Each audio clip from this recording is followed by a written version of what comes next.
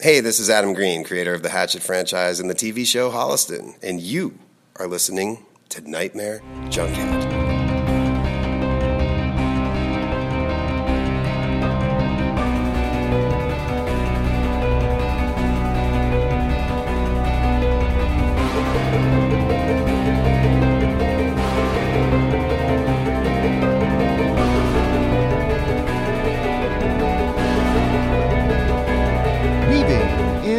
Out of your consciousness, like a bad dream you can't wake from, this is the Nightmare Junkhead Podcast, a horror podcast that appreciates when nature gets vindictive and points out the folly of man. My name is Greg D.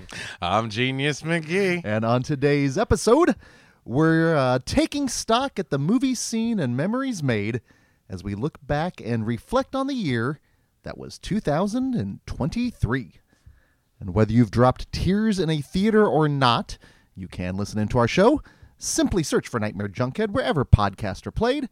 Hit subscribe, and when we drop our latest episode, it will download directly to your listening device of choice. All up in your reminiscing hole. And you can technically find us out reminiscing out on social media. You can follow us on Twitter at Nightmare Junk, and on both Blue Sky and Facebook at Nightmare Junkhead. But it is only on that Book of Face where you will find an events tab, which leads to shenanigans and year in review shenanigans. And as this episode is going to be releasing on Friday, December 22nd, if you find yourself in the Kansas City area, head on over to screenland.com where they will have your year-end shenanigans taken care of. Indoors, and that's it. But better yet, head on over to the Friday Night Fright tab, and Genius, the day that this episode is releasing. Hello.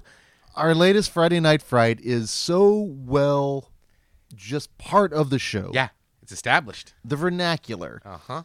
And it's from our neighbors to the north. And what can we not say about Black Christmas? What can we not say about Black Christmas? It's not for the faint of heart. Nope. It is ribald. You're gonna some laugh. Dirty in it. It's funny. It's so violent. It's scary. It's vulgar. It's vulgar. It's funny as hell. Mm-hmm. And it's also like so well executed. It's this prototype. It's this like the reverence that people have for Halloween is also should be deserved onto Black Christmas because it is proper good, very prescient today to this day, especially to this day, and just so charming. That's the thing about Canadian horror, Canadian slashers. That's what it's all about. It's about the charm.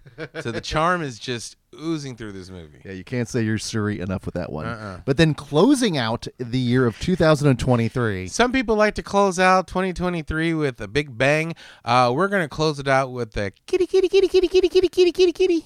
Film that made it all the way to the finals of the 2019 Into the Mouth of March Madness tournament.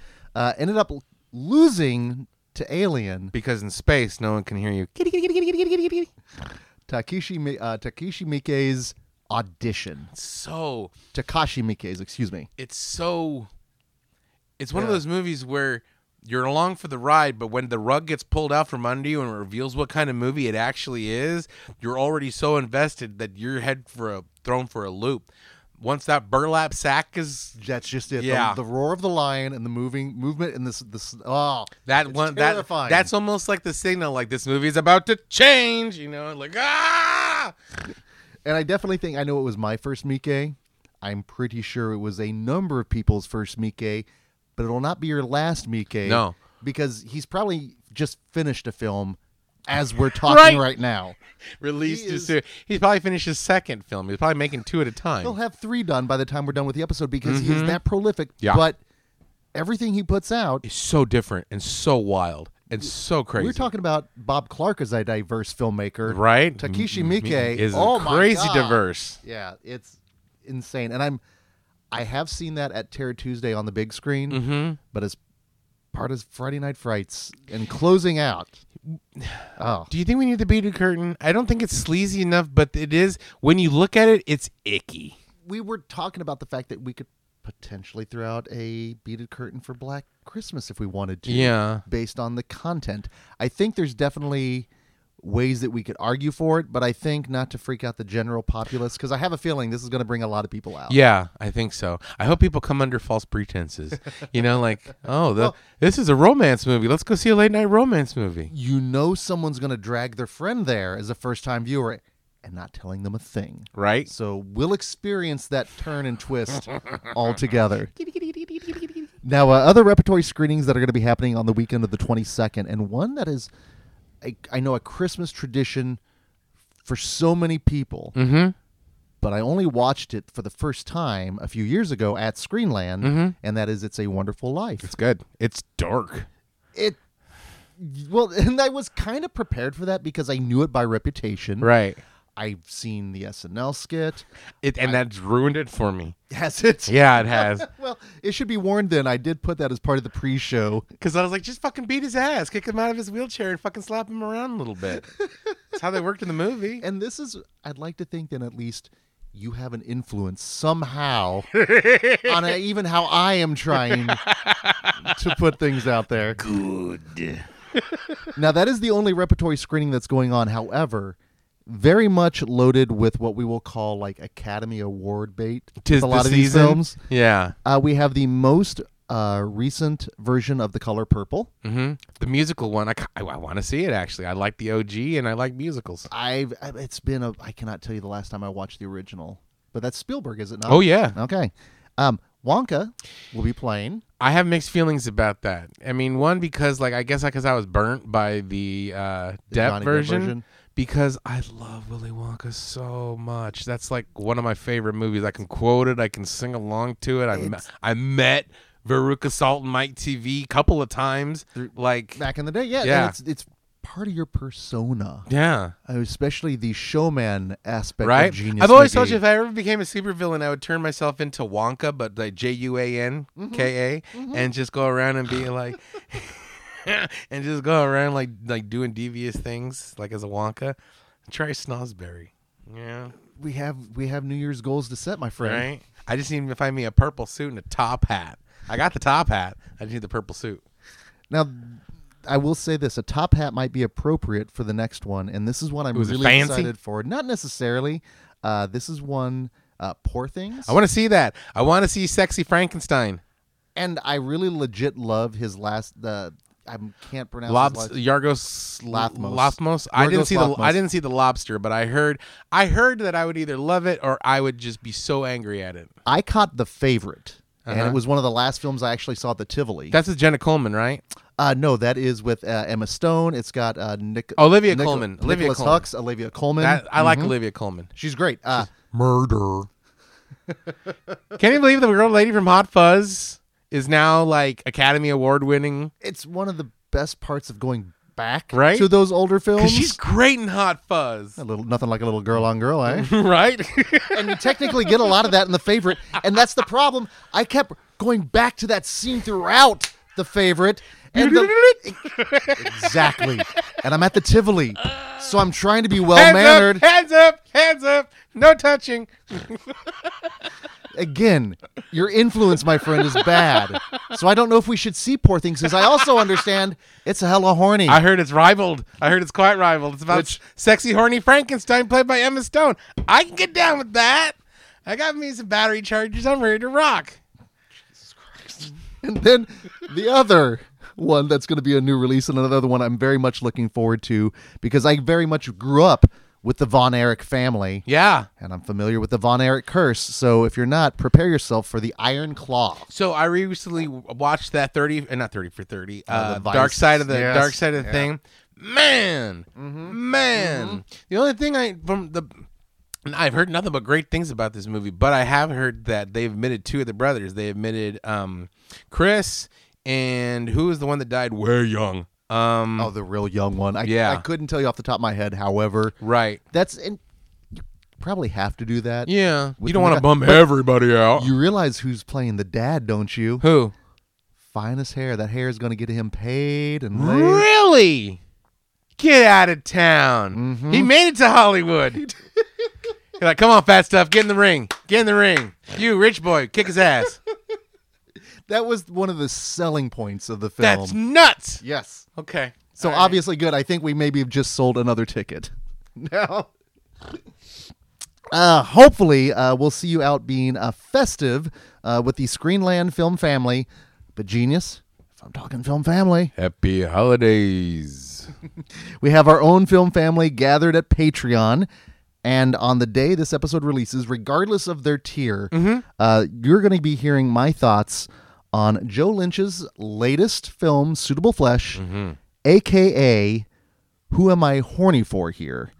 As, oh my goodness, he definitely channels his inner Stuart Gordon. Uh-huh. He definitely channels late 90s Skinamax aesthetic. You had my attention. Now you have my curiosity. It's soft, it's warm, and it's horny. Cool.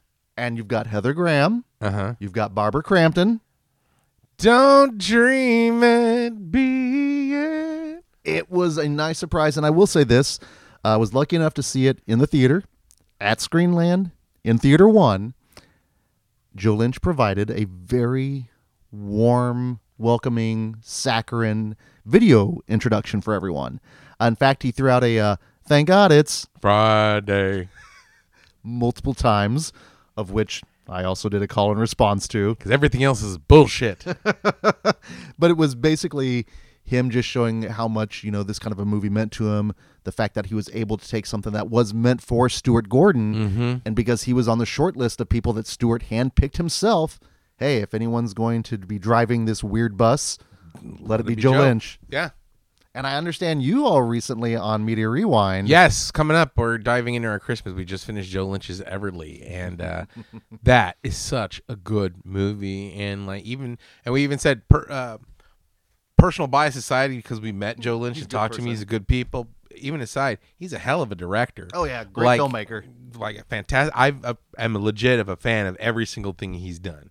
I mean, Creepshow episodes included. And I really think you will like Suitable Flesh. Well, I know I'm going to like Suitable Flesh. It's going to be one that don't watch with your mom. Okay.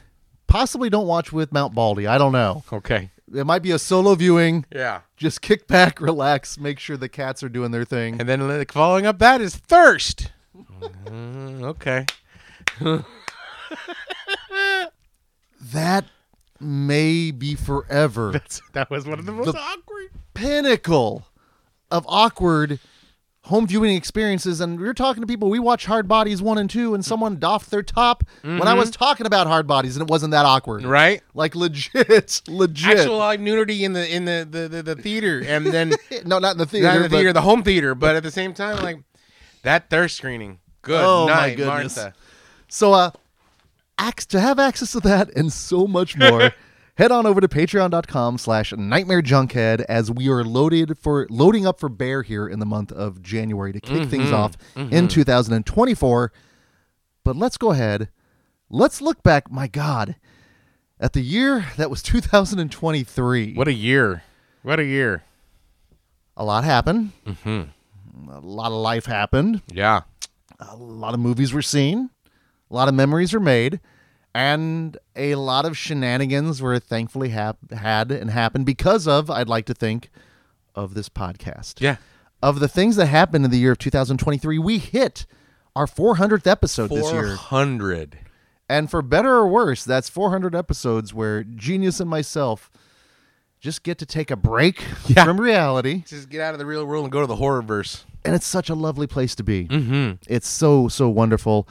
We had our latest Into the Mouth of March Madness. In fact, we had our first contemporary winner. I know. Fede Alvarez's Evil Dead. Which, by the way, he's got an Alien movie coming out in 2024. Alien Romulus. That was one of the things I wasn't aware of. I'm looking forward to that because he loves him some gore. I think that's kind of where the Alien franchise needs to go. More like go back to the old creature feature. Oh, and I have a feeling he'll lean into the practical. It'll get slimy. Sweet. Up in there. But that to be said, thankfully, we were able to get out and about on the occasion.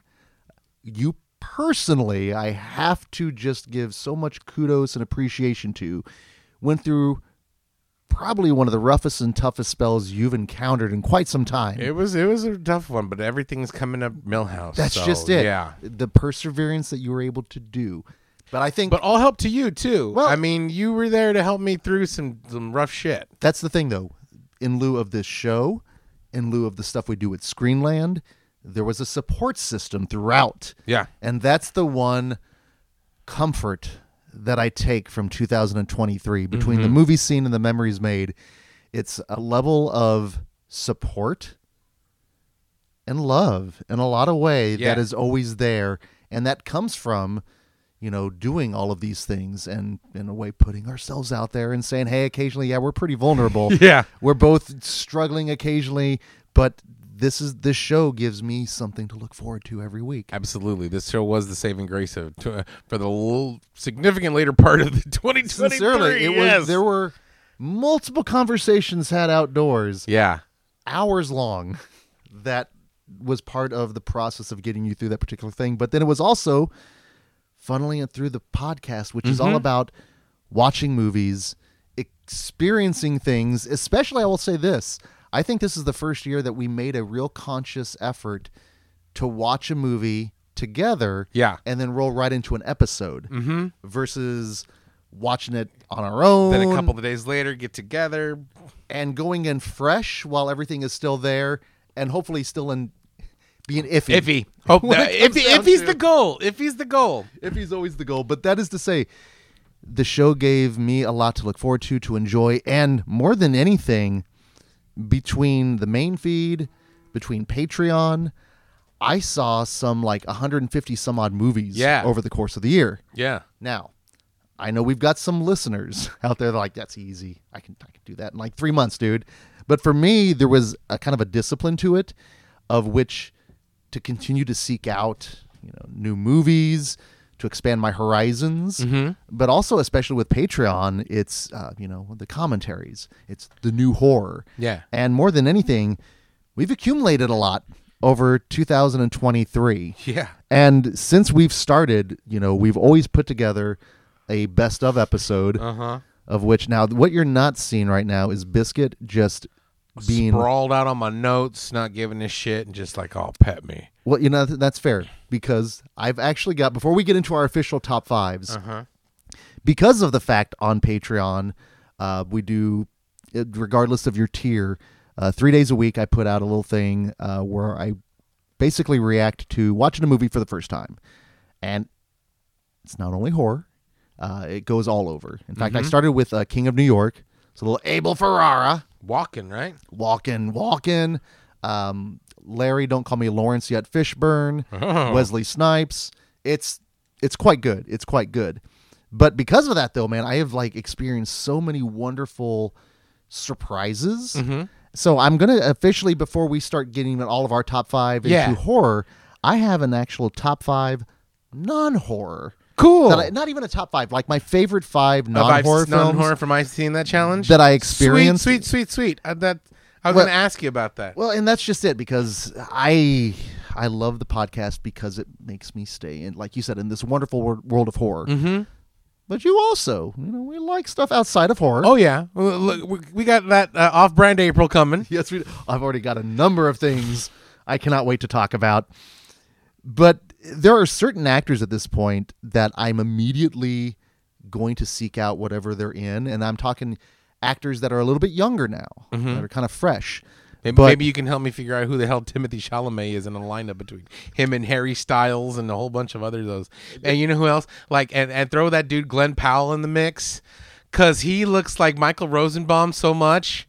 And he's a little bit more on the beefy side than those two, because they're a little bit more lean and angular. But there's so many Volcano Dante's Peak actors, because you have the Glenn Powell versus the Michael Rosenbaums. You have the Timothée Chalamets versus the Harry Styles. I couldn't tell you. Now I'm like, okay, that one's Glenn Powell and that one's Timothée Chalamet. You're wrong, Jay. That's that was Michael Rosenbaum, and then that one over there. Damn. God, I was so close. But I could separate those two, apples and oranges. But I don't know. I will tell you this. I highly recommend checking out Blood and Bones and All from last year. I think it may have been an honorable mention or possibly in my one of my fave fives. That's about cannibals and that creepy old man, right? Mm-hmm. Hello there. Kind of like Herbert the pervert again. Going to go down to Michelle and get your popsicles. What does he say? It's never Dolly when you're with Sully. Oh, no. He's so creepy. But Chalamet is great in it. Okay. He's really, really good. In fact, Mount Baldy said good things about Dune, and he doesn't like sword and sandals and shit. I actually really liked Dune that came out. Yeah. It wasn't bad. A lot of people are like, oh, you're in it. That's Yeah. great. Yeah. And one of the people I will be looking forward to actually in 2024 is Margaret Qualley. Mm-hmm. She was one of the Manson girls in Once Upon a Time in Hollywood. Oh. She was the one actually that is really engaged with Brad Pitt. Pussycat. Is she the Love Witch? She's not in Love Witch, but she's got that kind of look. Okay. But from the get-go, the first time I saw this trailer for the movie Sanctuary, I was in. It's got Margaret Qualley. It looks horny. It looks ribald. There's a theme going out in 2023 at this point. And that's what happens when everybody's stuck at home in 2020. But it's the one that features where she's basically kind of a dominatrix. Oh, I know what you're talking about. You with saw the the trailer. Yes, yeah, the yeah, safe yeah. word. The safe word. That looks cool. It's great, but it takes a twist. And I didn't see the twist coming. And the twist lands into something I wasn't prepared for. And I was totally cool with it because of the way the actors work. And Margaret Qualley in this is, again, she's working with one of the Coens. It was supposed to come out in 2023. It's now in 2024. But I'm so there for it, like first day. So if you haven't seen it, Sanctuary, highly recommend it. Okay. Another one that was a nice surprise that I saw at Screenland was called Polite Society. That's that actioneer one. Yes. And it's not what you think, because the best way I could describe it is that it would pair wonderfully with Black Dynamite. Okay. And it's basically this young girl. She's Indian. She's in a British boarding school. She's being beaten up by bullies. She wants to be a stunt woman, and shenanigans ensue.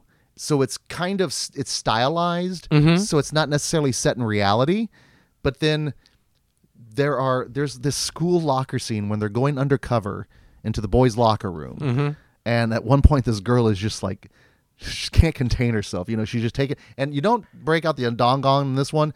She's got a lot of like man ass in it. And it's funny. And I saw it in a nearly packed theater, random Sunday afternoon. I thought I would have the theater to myself. And it was practically packed, and everyone loved it. And like I said, the level of action was a lot of fun. It's kind of like not all the way Scott Pilgrim-ish, because it wasn't that kind of stylized, but in that kind of aesthetic. It was such a nice surprise. And like I said, I giggled, I laughed, and like I said, it plays with Black Dynamite. So take that as you will. Okay. Is it like violent action or goofy action? Goofy action. Okay. Goofy action. Goofy action. What was not goofy was this year saw 2 movies by the title of Inside for the first time. Go back just a few weeks ago when we went over to France, and we're still reeling from that. I put all my scissors away. But this is the one where you have Defoe was stuck. He was an art dealer, art thief. Yes. Yeah. Art stealer. He's an art stealer guy. He takes them all them pretty pictures. But that's it. Yeah, and he gets stuck. He's stuck. He's isolated. So it's a bottle one movie. man show type thing. But it's Defoe. Exactly. Let out Bobby Peru. Banging on the walls. Thankfully, we don't get into Bobby Peru territory. However, there is a pool of poo that comes into play. Okay. Which is gnarly, but it is Willem Dafoe. He needs his leather lederhosen from Streets of Fire. Whew.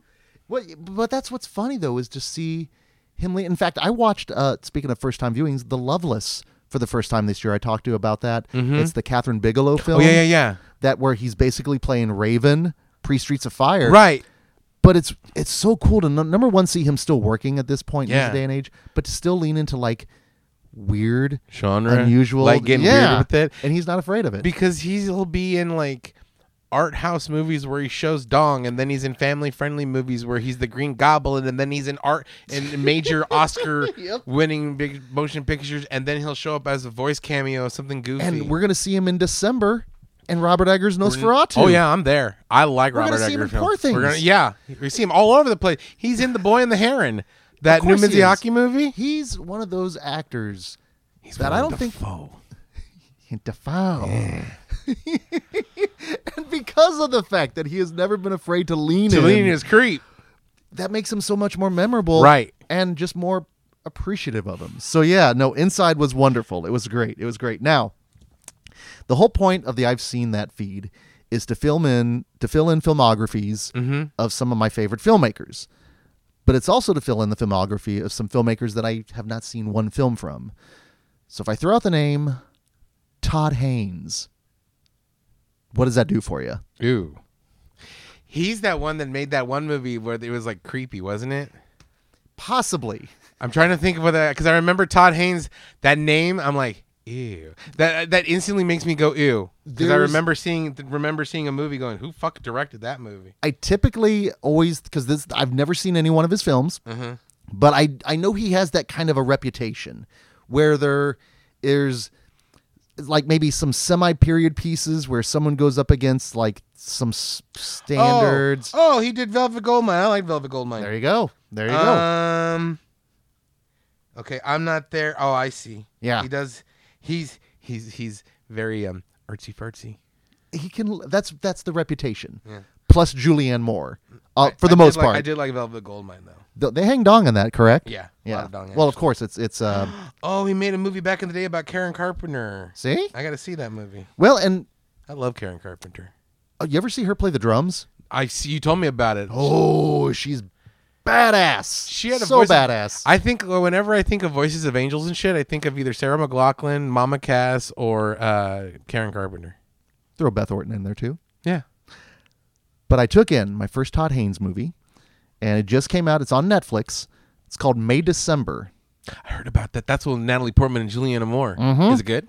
So, the other things I knew about his films, I always understood that they were comedic, but I couldn't remember if it was like darkly comedic, satirical comedic, or what kind of element it is. But there's this scene with Julianne Moore. She's got this big cookout going. There's all these people in her family. So you get this side shot of her, and she's opening up the fridge. You don't see anything in the fridge. She's very dramatic. She's like, I don't know if we have enough hot dogs. The camera zooms in, and then you get the most incredible, overdramatic, cheesy stinger that has variations throughout.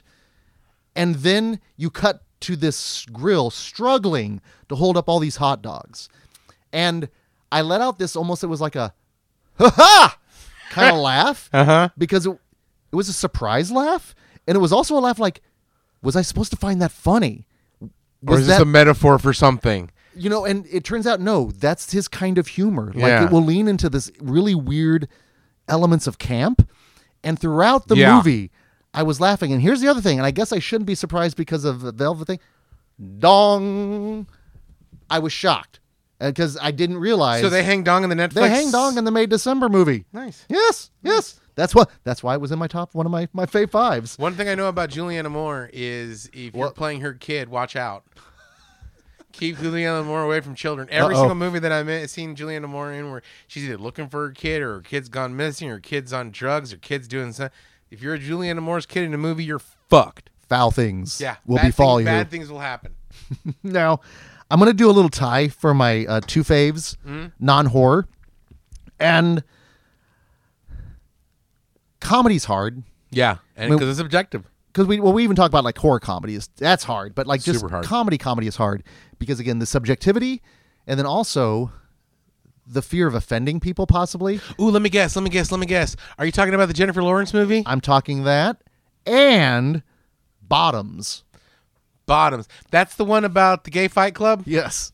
Because that also features one of my favorite actors, Rachel Sennett. She can do no wrong for me. Her timing is incredible. And there are elements in both of those films where I went from like a wry smile smile, just like, that's good, Yeah. to a guffaw and to a cackle. And a lot of it is based on the raunch level of it. Is it super raunchy? Oh, especially Bottoms, and even the premise of No Hard Feelings. If you gender switched it, you'd get in a lot of trouble. But the way it works with Jennifer Lawrence, it's perfect. It's not as predatory as you would think. Okay. And like I said, there is that whole naked beach siege sequence. I heard it's hilarious. I was howling. It was incredible. But it was so nice to be able to see two kind of old school raunchy comedies. They need to that come back. Well, and they were also kind of heartfelt. And that's what got me, is you got the lunacy, the lewdness, but then the heartfelt stuff. So outside of horror, some good stuff was happening. Outside of horror, I think I had a blast. Was it John Wick 4 came out this year, Oh, right? yeah, it did. The dragon breath sequence. Mm-hmm. My God, I'm still thinking about that. Just the technical aspect of it was gorgeous and stunning. Oh, I mean, And let me just say this. I hope they don't bring him back. I really don't think he needs to at this point. I know everyone's like, boo, give us more, but I don't know. I don't feel like I'm not saying I'm not satisfied enough, but the ending was fine, but I feel like there was not enough catharsis. Like either the high table needs to come down or John Wick needs to like go out in a blaze of glory. I'll take a follow-up with with Winston. Maybe it had nothing to do No, with Donnie Yen's character. Oh, fuck yeah, Donnie Yen. That's one of my favorite lines of the whole thing. And he goes, you can't do it. Fuck off! Yeah, when he just tells Skarsgård to fuck off, I loved it. That made me guffaw in the theater. And then Scott Adkins. I am so glad that more people are now going to be like, who's that fat dude that was jumping around doing flippity kicks? And then when they reverse engineer, go, oh, good Lord. Oh, God damn. No, I want more people on the Atkins diet. And we always, again, try to be a podcast of positivity. But if you ever need to feel good, watch his podcast series on YouTube. He's great.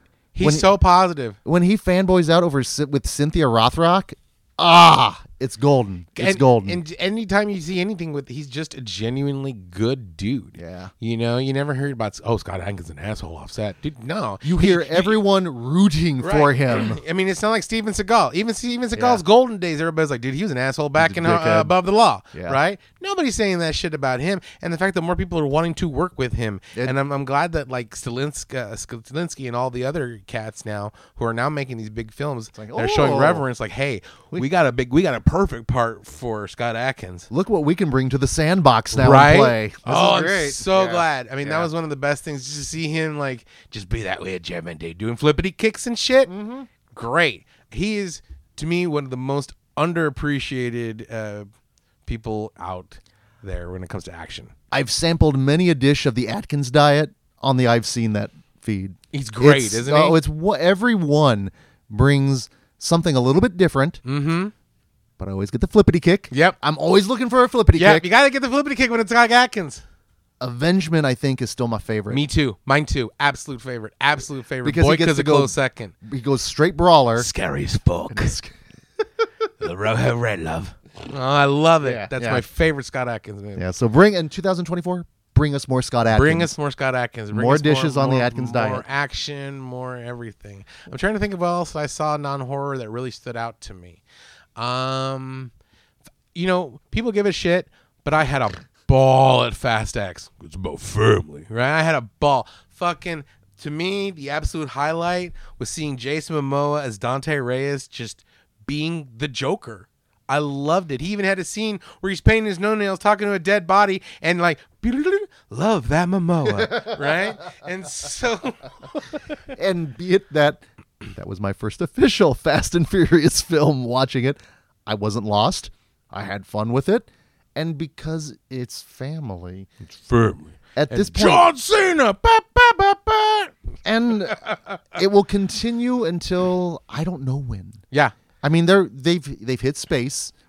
Are they going to go? Good God, are we going to get like multi dimensions? I wouldn't be surprised. We're back in time. Next thing you know, fucking Dom Toretto's fucking stealing a Model T Ford and shit, soups it up or something. I can see it. I'd see him doing chariot racing, sending him back to Spartacus days. Right?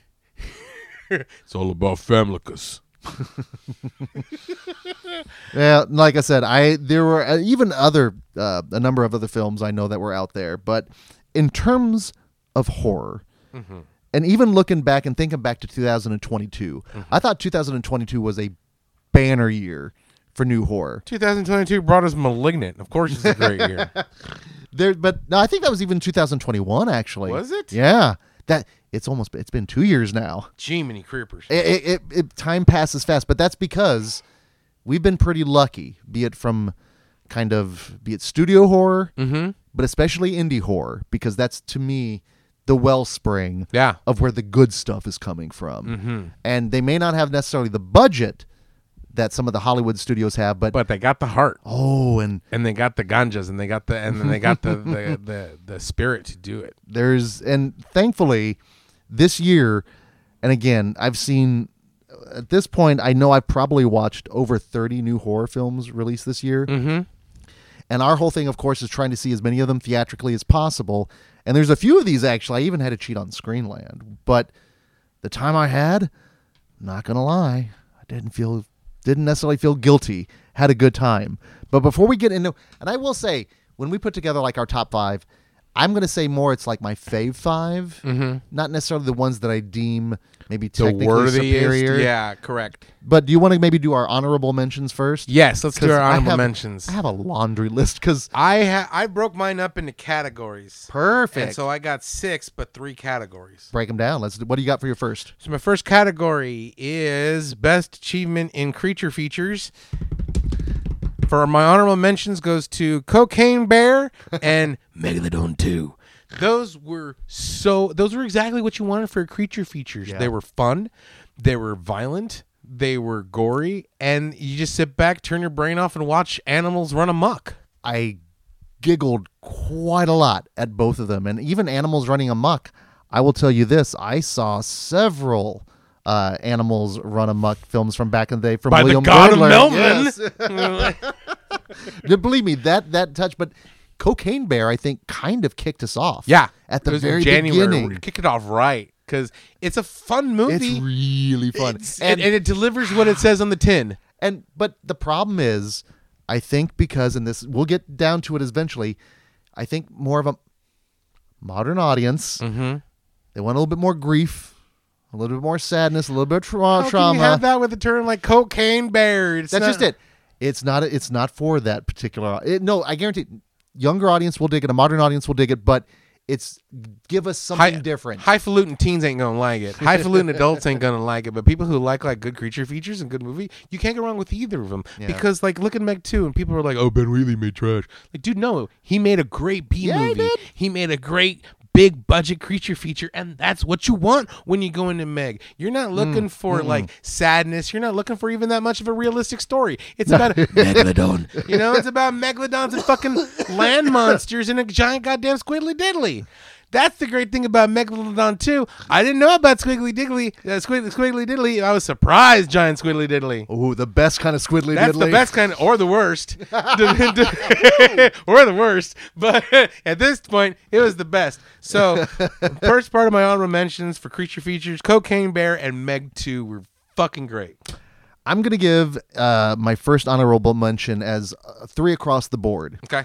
It goes to Ted Gagan's Brooklyn 45 and John Pata's Black Mold, and then Jeremy Holmes' facial hair in both of those. Yeah. From the pencil-thin mustache. Well, save your talk about Brooklyn 45 because that's... Ooh, do you have that on? That's on my list. Okay, now, officially in the podcasting world, this is known as the Bromley, as in Patrick Bromley. So we're going to Bromley that and go back to that. I'm good. But let me just say that. Black Mold played at Panic Fest. Yes. Of which we'll talk probably a little bit more about in Well, no, let's go talk about it now. Let's talk. We'll wait for memories we'll wait for memories for that. But that is to say, it is available on Tubi right now. Yes. And I did have a chance to take it in. Beautifully shot. There are certain shots in this film that I gasped. Yeah. Like, and for the parts that I saw, there was beautiful shots in parts where like in the courtyard with some of the accoutrements. That's just the where they were at. You know, that added so much production design and just value. It was incredible. It was better than I was anticipating, and definitely in terms of the grief and the trauma, there's some of that. So I think the modern audience will be pleased. Right. This is definitely not one that I would pair with a Cocaine Bear, but again, that's why I love horror, because we have so many wonderful things to choose from. So yeah, check it out. Congratulations, John Patton, everyone involved with Black Mold. Absolutely. Well deserved. My next category is anthologies. Ooh. This is a great year for anthologies, a fantastic year for anthologies. Two of my favorites that didn't quite make it to the top for various reasons, but I loved them. VHS 1985 and Satanic Hispanics. Those movies were phenomenal movies. And you were lucky enough, you caught Satanic Hispanics. Oh, I fell in love with it. The monster at the end, the fact that it's so funny. It's funny, it's scary. It's what an anthology should be, little bits of everything. Well, you saw it at Panic Fest. And I just found out you saw I didn't realize Theater 1. It was in Theater 1. Huge, it was great. I mentioned that because I didn't see it at Panic Fest, and I had the chance, and I don't remember. I'm guaranteed I was tired. I'm kicking myself because when I watched it at home, it was great. But the entire time in the back of my head, I'm like, dude, you could have been sitting there with Genius and everyone soaking in so much excellence in that from Gigi's segment. Yeah. Which...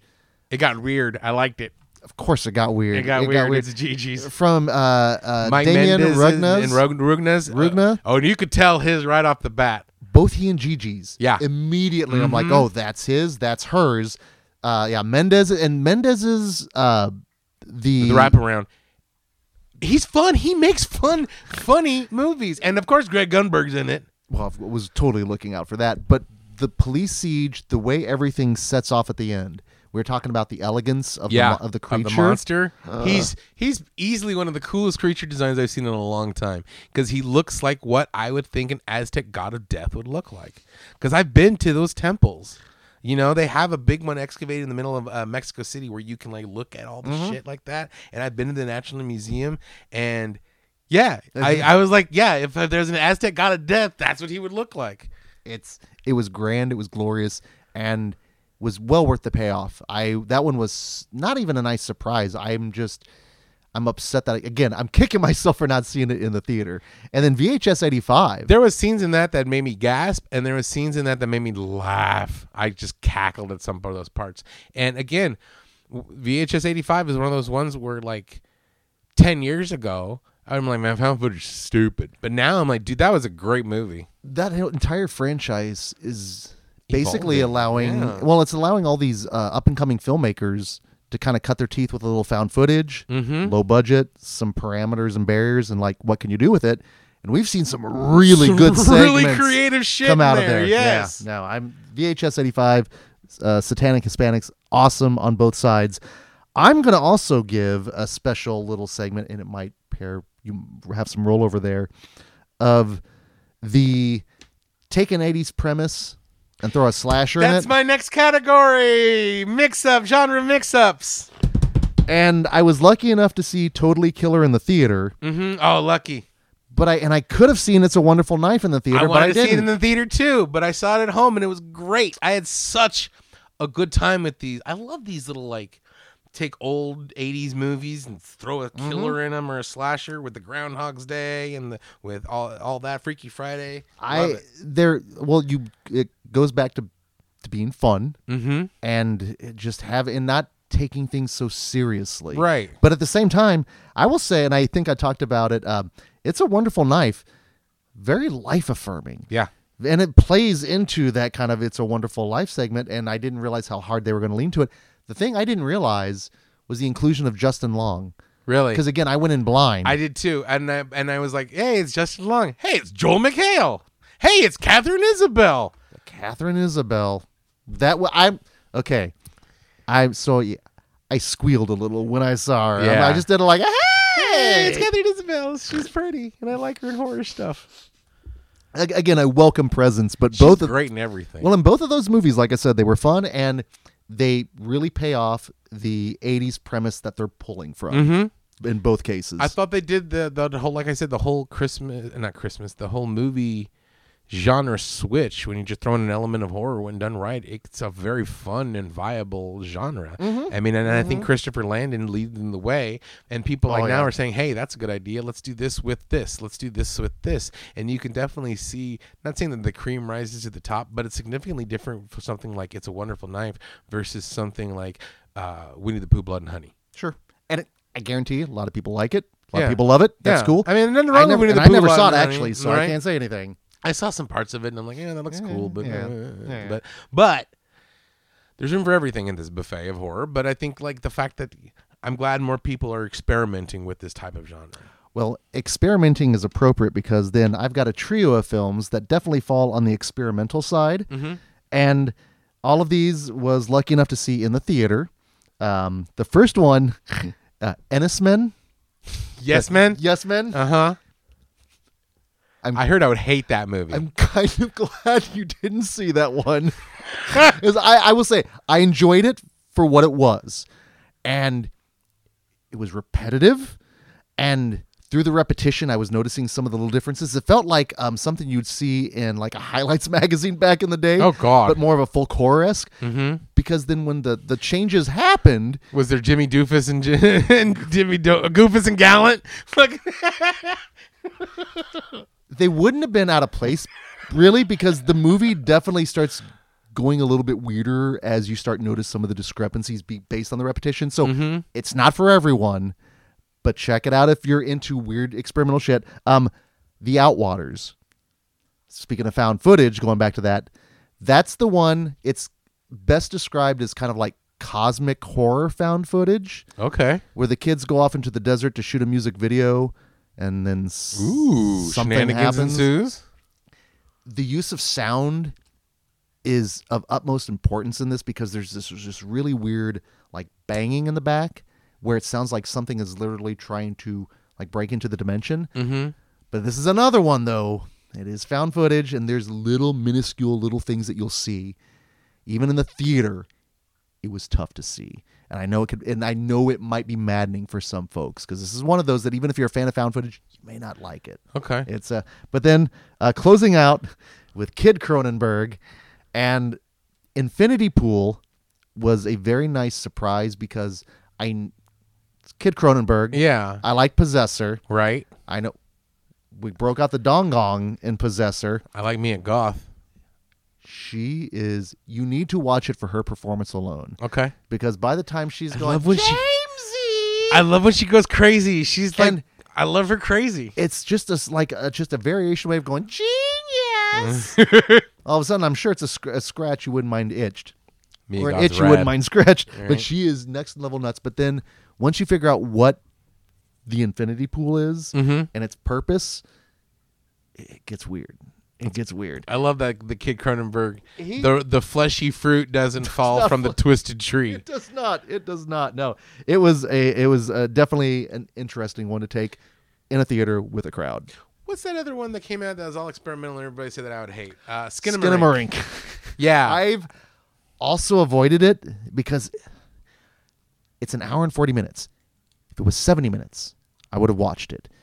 I just can't, knowing, and especially that moment when Bobby came out and he sees you, he's like, nope. Yeah, he goes, you're gonna hate it. You're not gonna like that. And because I was even thinking during watching the trailer, I was like, okay, this movie is either gonna terrify the piss out of me or infuriate me beyond belief.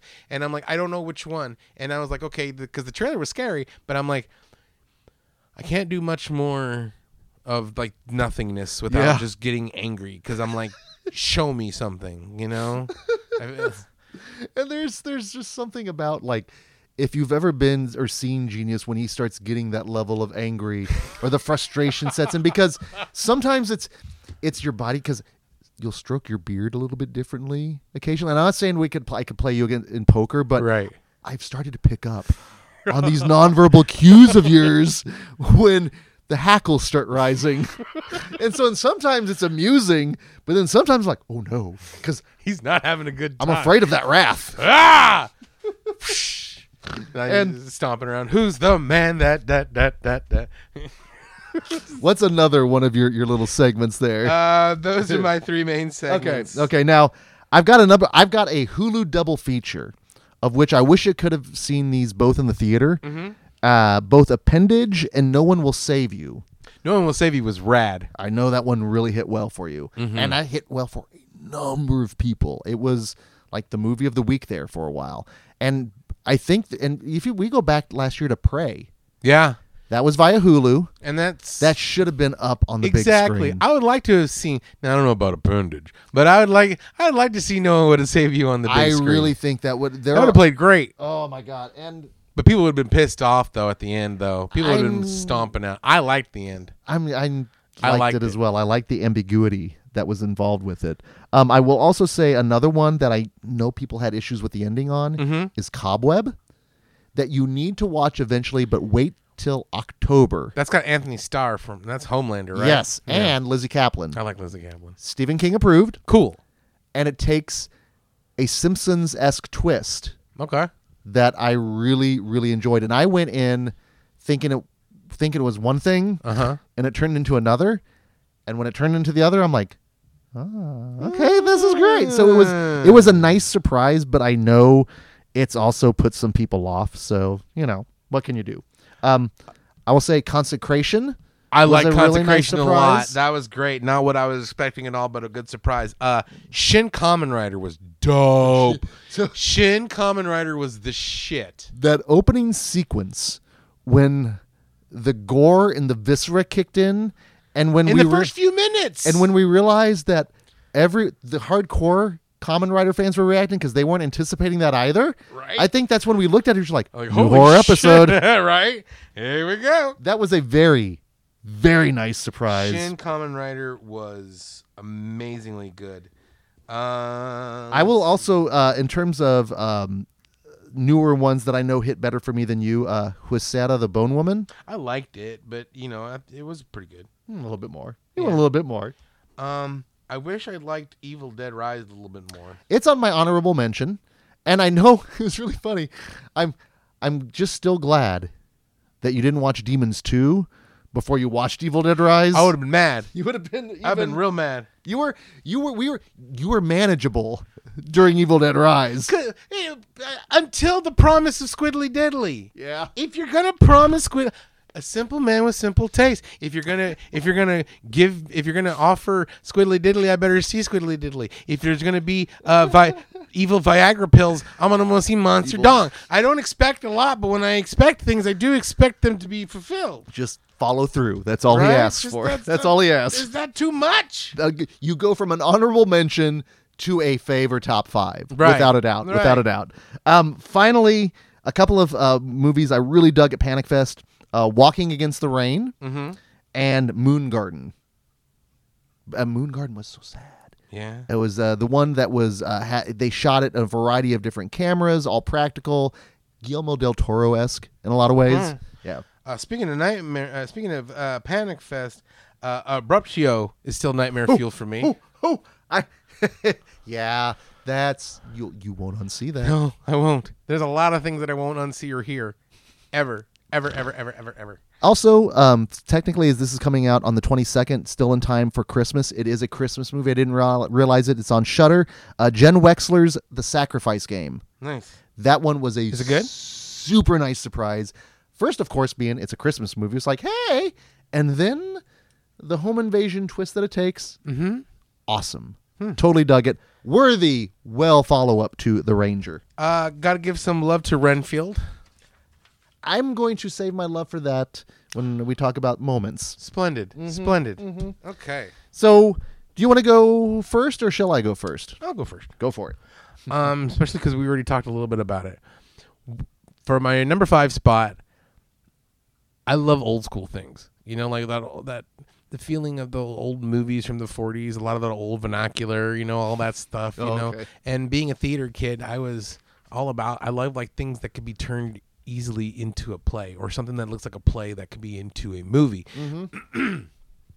And when you take something that you see in a lot like a seance, but you somehow manage to do something completely new and different in that seance and setting it at a small bottle episode with just this cavalcade of just good character actors, you wind up with something really special. And Ted Geoghegan's Brooklyn 45, Gagan's Brooklyn 45 was phenomenal. I remember after seeing that movie, the only thing I could do was just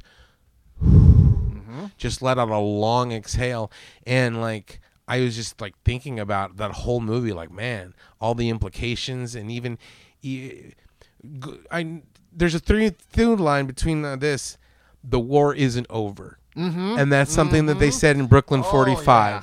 And so like, that would pair well too. Yeah. And so that movie, just the color, the feel, the story, everything about it really legit blew me away. This played at Panic Fest. Sadly, I missed it at Panic Fest. I think actually I'm pretty sure I was either hosting something. We were hosting something or doing something. Because legit, I know both of us love us some Ted Gagin. Yeah. And thankfully, again, he's one of those cats that's just very personable, approachable. He was my disastrous drive with Mick Garris. I actually picked up Ted when he was there one of the first times with Panic Fest, and we had a wonderful conversation because I talked about his commentary for Trailer Trauma.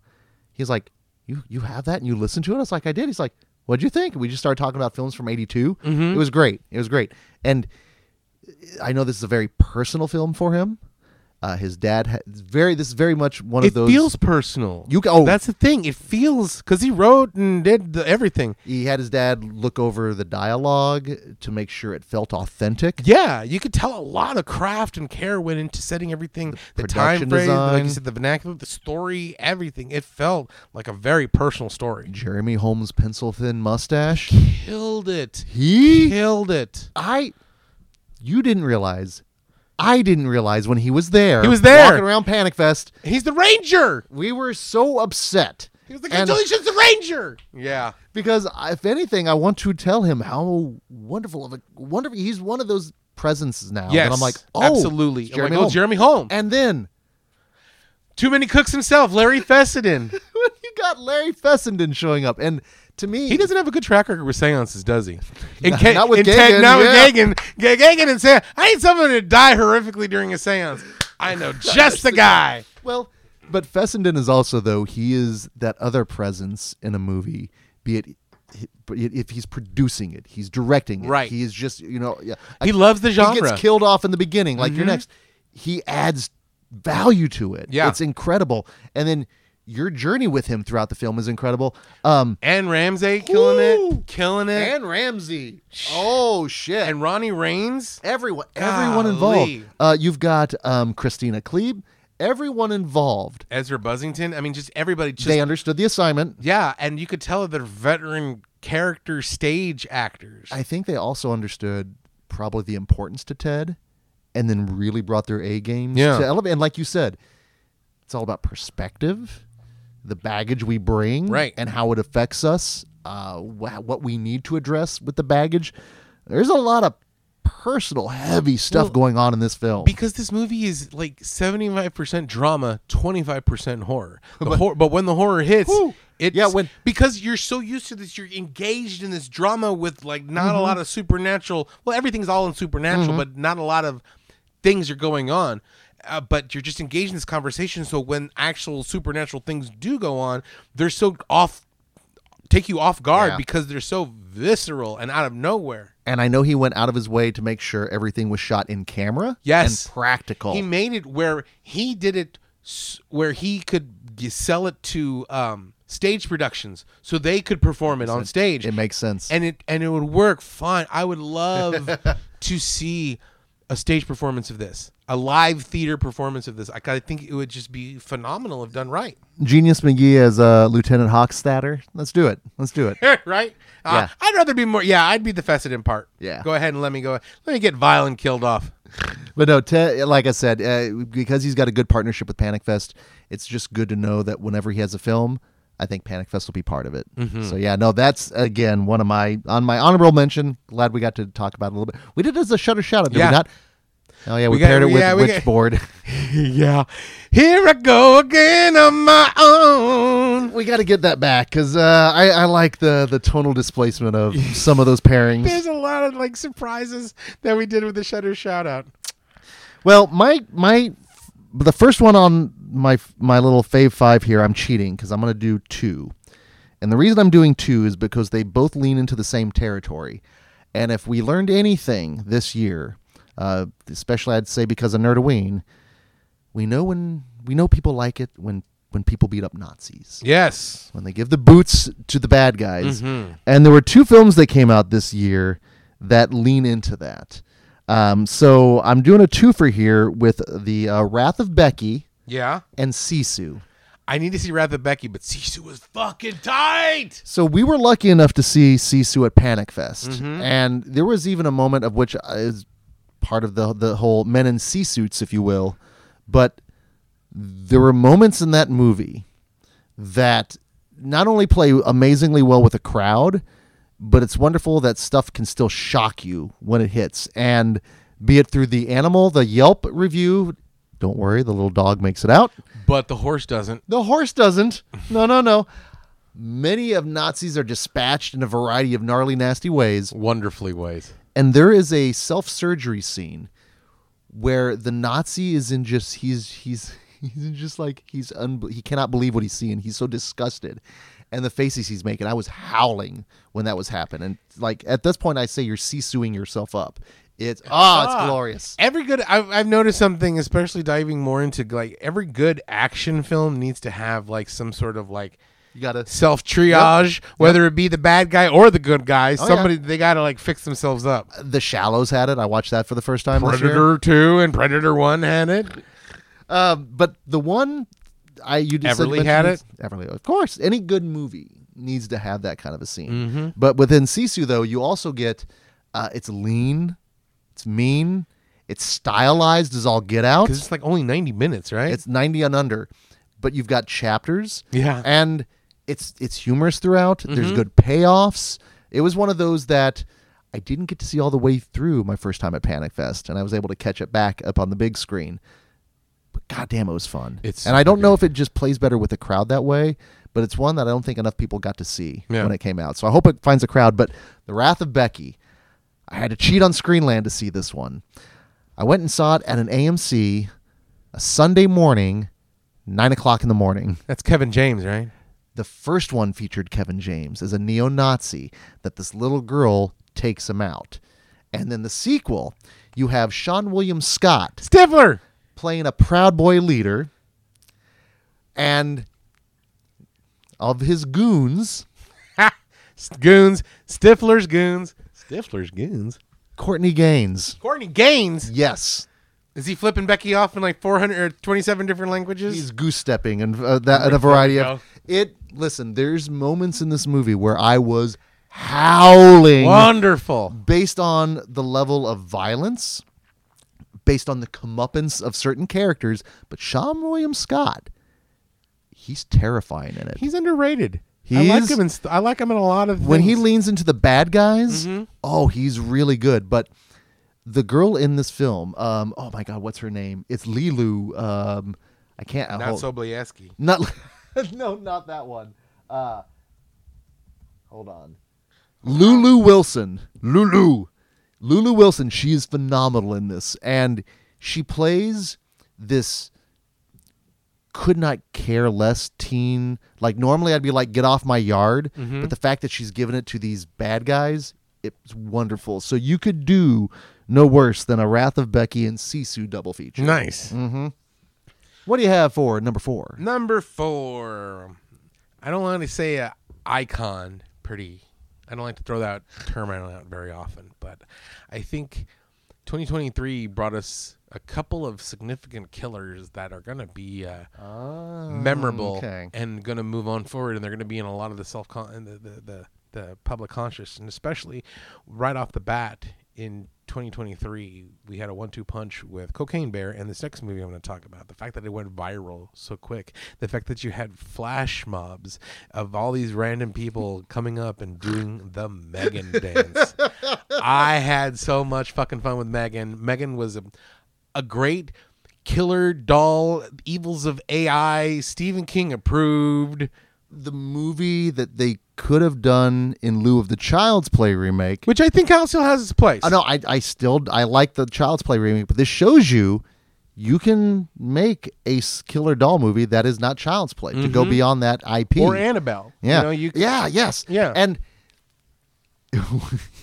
the moment when She's pulling the ear, and I was like, the elasticity of that shot, and you just see it for a second. It is PG-13. Right. There is an R-rated cut. Have you watched that one yet? just some more blood splatter. Okay. A couple of fucks here and there. That's fair. But like, but the part where she's like, you should run, and then she gets on all fours and starts crab walking at people. I was like, oh, that's scary. So like, and it leans into there's some heart involved. It's got what's her bucket from Get Out. In fact, everyone involved there. It's got Ted Lieu. Yeah, he's been all over horror in ways, and I laughed a lot. I was genuinely creeped out. That kicked off. That was in January, was it not? With Cocaine Bear. Yeah. But yeah, Allison Williams. She's really good in it. And then the special effects on display, the fact that we get this like robotic kind of esque thing in the background. Okay, that better come into play. Otherwise, I'm gonna be pissed. Exactly, and it did. You get away from her, you bitch. Ronnie Chen is the boss. Ronnie Chen. That's everything about that movie was funny. It was. Like, yes, I could have used more gore, but what I got was good. For a PG-13, let's introduce the masses. Yes. Let's bring the younger kids into horror. It worked great. Do you remember when we saw it? There was a lot of kids. We almost felt like, hello, fellow teenagers. But they all had a ball. Yeah. They were all clapping and laughing and gasping at the right time, and it was great. And I think that's not. That was. It's gateway, but it's not like let's hold your hand. You know what I'm saying? No. It's a proper good scary movie, and I think that if we can get more Megan later on, I think we're gonna. I think we are actually. Yeah. I am pretty sure. It makes sense because it leans. It's easy to tell Megan's story and just her being creepy and an evil robot. Great. And the dance. The little dance. I mean, and you are a man that can move. It was so charming. I liked it when she's dancing, having a good time. I like killers that have fun. You know what I'm saying? If you love what you do, you never work a day in your life. Right? So. I'm glad Megan got on the list. I had a feeling. I didn't mention as an honorable mention because I had a feeling that one was good for you. So I'm cheating again with my fourth. It's a twofer. And that is because, like my number 5, there were a couple of films out there that leaned heavy into the Mary Shelley territory. And I'm going to give... And the other thing is, they're both films, first-time feature films from the directors. We've got Birth Rebirth, directed by... Excuse me here. God, I hate the new IMDb. Laura Moss. And then The Angry Black Girl and Her Monster, as directed by Bomani J. Story. You could not get more tonally different in terms of the approaches and the aesthetic. However, they would play wonderfully as a double feature. But Birth Rebirth, it's got Judy Reyes from Scrubs fame, which was kind of my first thing of like, hey. Okay. But Marin Ireland playing kind of the Herbert West in this case. The Dr. Pretorius? Both of them have female protagonists that are dealing with death in their own distinctly different ways. And Birth Rebirth leans more into the heady horror in a way. It's very serious, but there's things that happen in this film where she's basically... It's best left unspoiled. Okay. Let's just say a sad handy in a bathroom is involved. Really? Which made me go, ha ha. But then... Telepathic? We're not going into Patrick territory. Yeah. But there's moments in this movie that are just heartbreaking. And I'm not a parent. I've got my fur baby, but it's not to say I can't sympathize with someone going through something. And the turns that are taken in this film, but just it's very sincere and feels very much of an A24 variety. Now, on the flip side of that, The Angry Black Girl and Her Monster, you've got basically a young high school Dr. Frankenstein, Layla Hayes playing Vicaria. Phenomenal in this, and she leans more into the Herbert West, like, I'm going to challenge all the authority. Death is this problem that can be solved, and it deals with Chad Coleman's in it. I like Chad Coleman from Walking Dead.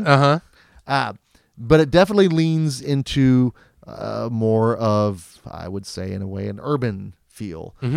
And you have basically the Frankenstein story, and there's gore involved. It's aesthetically different in terms of the type and tone. Yeah. But both of them work so well telling the same story from different perspectives.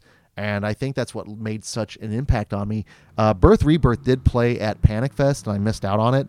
Both of these I watched at home, but I think both would play well in a theater. So yeah, my number 4 goes Birth Rebirth and The Angry Black Girl and Her Monster. When I get irritated when I hear the term scariest movie of the year and all that kind of stuff. And people are like, oh, what do you think is scary? What's one of the scariest movies you've seen in recent times? And without hesitation, I'll always say Terrified. Terrified freaked me the fuck out. It still does. It's nothing but a 90-minute fucking panic attack. It's terrifying. I love it. So when I heard he's going to make a new movie, I was down from the get. I heard, oh man, he's so mean and it's dreadful throughout. It's a new spin on demon possessions and shit. And even the trailer didn't give nothing away. You just see an evil goat and an axe. And I'm like, okay. Let's see what's going on. When evil lurks, it's definitely not as scary as Terrified, but it's more dreadful. There's this air of sinisterness that just lingers throughout the world that he built. It's just a horrible, horrible world that you don't want to live in, you know? And so, like, between haunted cul-de-sacs, because he's gone on record saying that everything is all in the same world. It's basically like the Kingverse. Yep. So, the Rugnalverse. So when you have just horrible shit, but he's also darkly funny. He's very darkly funny. And I can see him appealing to the monster in you. Yes. Because the places this movie goes, immediately when some of our, Julie and Jesse, when they saw it down at, I think, Fright Fest, they immediately hit both of us up. We're like, oh boy, remember the Terrified guy? Yeah. Oh boy, you need to see this one. And they were correct. This movie is pure dread. You talked about the world that they built. There's that moment when they're driving into town and they mention that a protocol has already begun because you notice there's no electricity. That creeped me out like nobody's business. Like they're aware of these rottens. Happens, yeah. And just the rotten, what they do, how they act, what they want to do. What they want you to and then what they do, what they cause the animals to do. What they cause the animals to unmake and undo. That moment, and this is where I'm kind of glad maybe I didn't watch this one with you, because I was a monster. Like we said, it's the second shake that really cemented for me the like, whoo! But I'm sure for you it was like a ha-ha. Right, because the first, I was like, ha! Right? Like that shocked. But because it's that nice panning shot. Because I knew something was coming. You're waiting for it. I'm like, something's going to happen. Like that. But then it was like the, but then it was like, that second one. And then next thing you know, she's up there dancing around and all happy and shit. And I was like, this movie's evil. I love it. It's great. It's not for the faint of heart. No. And technically, it's my number 2. It made an effect on me. It's one of those that will find. He is one of those filmmakers at this point because he had a segment in Satanic Hispanics. I'm watching everything he does. That's just it. Yeah. I am one of those that no matter what he does, it's like with Timo. I'm going to check it out. So, and I just also know I've got to prepare myself because he's scared me. He brings the scares. He knows how to craft a significantly good jump scare. His jump scares are so well crafted, now, thinking about that stuff. Everything, and he's so scary about it, but he's also so wickedly funny. And he knows it. And he's like, yeah, you guys are monsters. You're gonna eat it up, aren't you? Kids are weird. So my number 3 is your number 2. Yep. My number 2 is your number 1. No, interesting. Well, my number 3 then. I think I know what it is. Well, and you talk about hype and the scariest movie ever made. The hype can hurt one Genius McGee. It's never really bothered me because I know it's all marketing. I know they're trying to bring people to the theater. But the one thing that really cemented this as my number 3, I think, comes from perspective again and from a younger audience. Because Talk to Me, as directed by the Filippo brothers, they're youthful, they're Australian, which means they bring an element of edge to it, but not the edge I know you were looking for or you were promised via all the hype. Right. Because, oh my God, there's such brutality. And I think it was when people use the word brutal, I know for you especially, you're well seasoned and well traveled.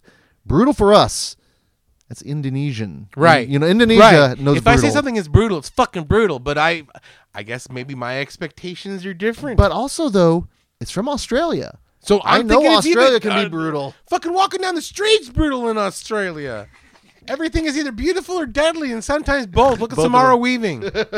So that is to say, then, when I went into it, watching it for the first time, I was probably more than anything just more impressed with just how assured the film was, because they're first-time filmmakers, although, again, something I've said, YouTube is just like a farm system for the future of filmmakers out there.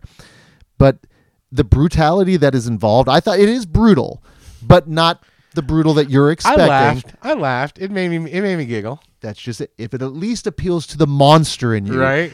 It's got to be something. There's some sort of brutality because there that most people are going to be like.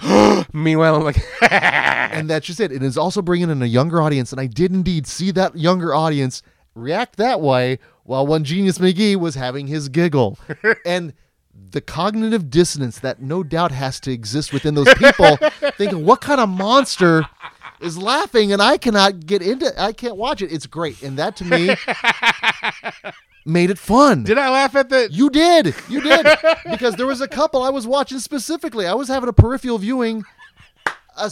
On my right, I had the monster. On my left, I had the poor little couple. And then up on the screen, I have the thing that's fueling both of these. And I just needed a cigar. And then you even get like the segment, like the shunting Event Horizon thing that I know you wanted more of. And then even the ending, which immediately, I'll admit, it gets a little comical with the wheelchair and everything. I'm thinking Mac and Me. Me too. But then the ending, it's sad. It's sullen. And this leans into a lot of the grief and trauma. Meanwhile, I'm over there, pussies. Let's go back to that shunting room. I had a vastly different experience than you did. You call that headbanging? Let me show you how we do it in America. Oh no! Believe me, if one thing the Australians I know they can do, they can headband. You know the dude in Beyond Thunderdome with the thing? Mm-hmm. He's a rocker. Yeah, the dude warrior. Yeah. No. In Beyond Thunderdome. Oh, the guy that has. Really? With the guy that can't die heads on it? He's a rocker. Yeah, he's well known. He is well known. So your two is my one, number so one. Let's go ahead and do your number 2. No, my number 2 was When Evil Lurks. Oh. Yeah. Okay. So then we'll do my number 1. Because let's see, we have Brooklyn 45, Megan. Yep. When Evil Lurks. We'll save mine this. So my number 1 pick for the year. I love a good slasher. I love a good fun slasher. I love when one can subdue expectations and can be fun and still be gory and still keep that 80s slasher spirit alive, but then can work and weave itself into modern day.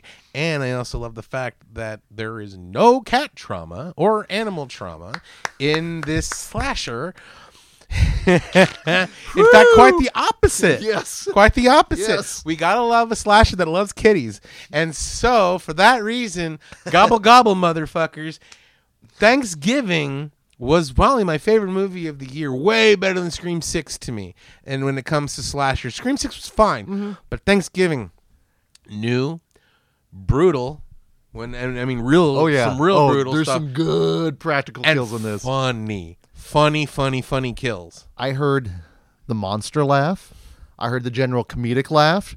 I got to have that journey peripheral viewing experience of the kitty scene. And I saw this beforehand, and then I caught it with you. And that moment, just to see you like, no. Oh, okay. And I think that's when I was like, oh, this movie has genius. Like, and the opening scene's wonderful. Yes. The hello, Gina Gershon. Goodbye, Jenna Gershon. The whole opening, madness and kills, the everything about it. It felt like a modern day 80s slasher. It's what I wanted, and this movie has to be a feather in the cap for Eli Roth. The fact that, and you know what? I'm glad it took 16 years so he could evolve, so he could grow up, so he could master this craft to make this movie, because this is a great slasher and instantly in my holiday rotation.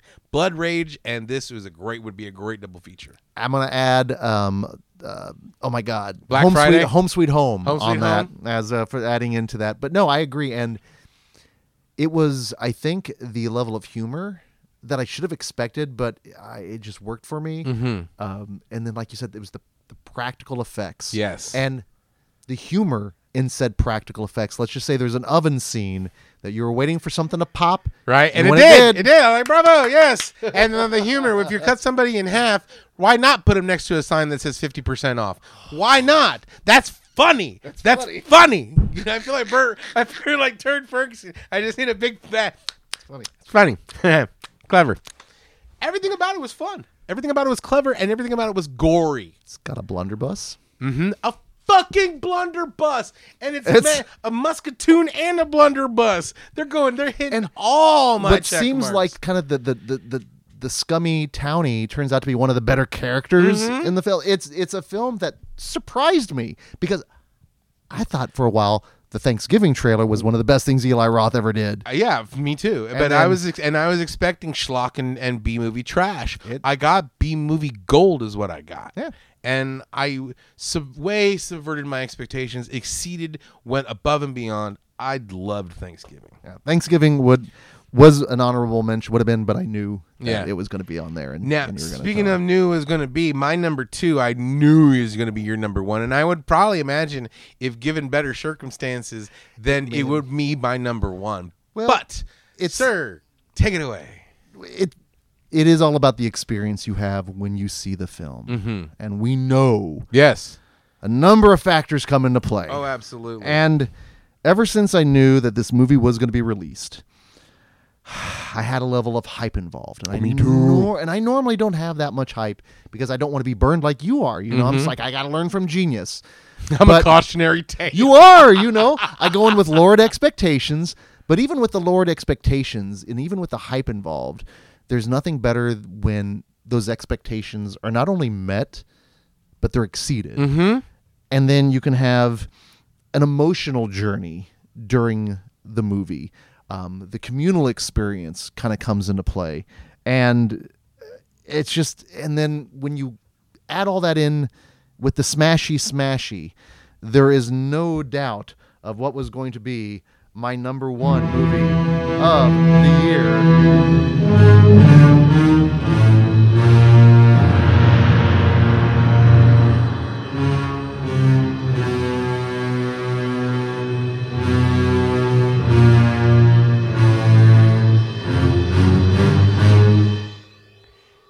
I'm surprised I'm not tearing up right now. Every time I hear that song, I want to smash things. I just want to be like, rah, And rah. by the time that cue comes in on I Godzilla cheered. minus I 1, cheered.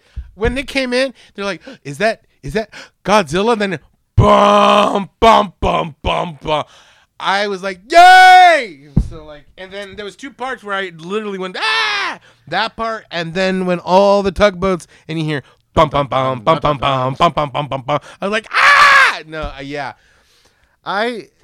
So this is my first official Toho film in the theater. I know you were lucky enough. Was it Godzilla 85? 85. I was there. So I wasn't. And again, I think that's why this one hits so hard for me is because I'm very new to the kaiju. Yes, kaiju has been, again, one of the best things to happen on the show because I've really enjoyed the films and I've enjoyed the experience of learning about the various eras. Yeah. And how, you know, the reflection of Godzilla and what Godzilla can be. And when not only did I remember the first time walking away, I was like, wow, that was really good. You know, I watched it Screenland Theater 1. Oh, yeah, there was. Yeah. There's a reason again, 2 and 1, 1 and 2, and what have you. But it played well, and I'm like, okay, that was good. But then I kept thinking about it. I was reading people having similar reactions, going, "Holy shit, was that like the best Godzilla movie ever made?" Blah blah blah. But people were really reacting to it. Yeah. And then I caught it in IMAX, and it was the IMAX screening that sold everything. That when those moments hit, the entire theater reacted. And I saw multiple generations of people that, Godzilla has been part of their lives. 75 fucking years.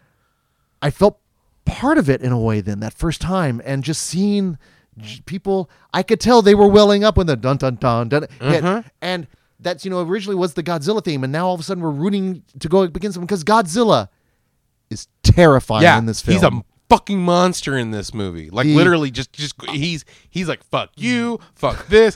He's like the bad gargantuan. Cool. Yeah, he's like the bad gargantuan. The words get caught in your throat. The words were caught in my throat because I was the multiple boat sequences. This movie leans hard into the Spielberg, and it's better for it.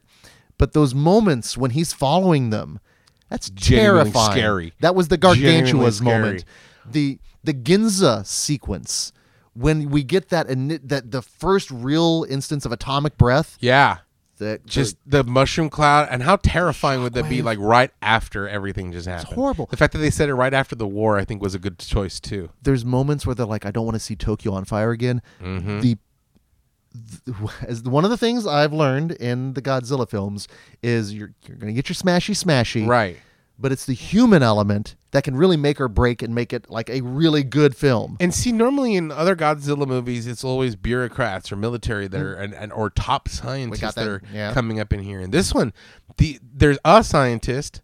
He's not the top. He's just and everybody else is just the community. It's ground level getting together and like, we got to do something because the military is not going to help. It is so that sounds awful. Pro-human spirit. Yes, it is so life-affirming and finding purpose. And those 5 words, is your war finally over? Again, with that and Brooklyn 45. And that's why I think those kind of movies, they hit with us. See, you can have movies that deal with grief and sadness and trauma in the past, but you don't have to hit the sadness throughout. I mean, don't get me wrong. There's some great life-affirming things. There's even parts that kind of made me like, like I've said it before and I'll say it again. There's nothing cuter than little fat Japanese babies. Yep.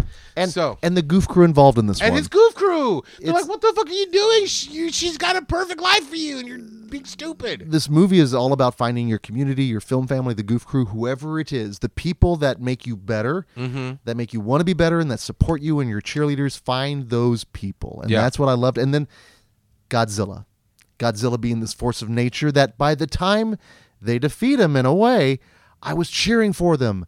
And then the other moment hits where I started bawling. And I watched this. I went into Theater 3. This was last Friday before Ricky-O, the story of Ricky. By the way, goddamn. But I watched the last 30 minutes of it. And I just snuck in Theater 3, so it's a little smaller. And I got to watch those moments when you get Godzilla come back up, the music kicks in, the other music kicks in, and I started crying again. And I get emotional now with this, and I'm forever grateful for you for introducing that to me, because I don't think this movie would have made the impact it did without really delving into kaiju the way we have. So yeah, of course, this is like number 1 horror movie, number 1 regular movie. Godzilla -1 for me is believe the hype. Public Enemy says, don't believe the hype, believe the hype. It was amazing. Like I said, I want to give it a second try at home. I think for me, I think sugary with the cereal, with everything, I think it's going to be perfect. Yeah. Perfect. Yeah. Now, from movies to moments, one of the things we like to look back are the moments that made quite an impact on us. And my first one, Panic Fest is always part of this. Right. That's what we say. What do you make at Panic Fest? Memories. Absolutely. And the memories made this time. And the reason why we weren't able to watch Black Mold initially was the trio. I'd like to think the Cannonball Runners. The Victor, the JJ, and the Dr. Van Helsing. Mount Baldy, Genius, and I helped this guy out of the Super Mario Brothers screening. Yeah. Just because it's Mario, you shouldn't mean you eat mushrooms.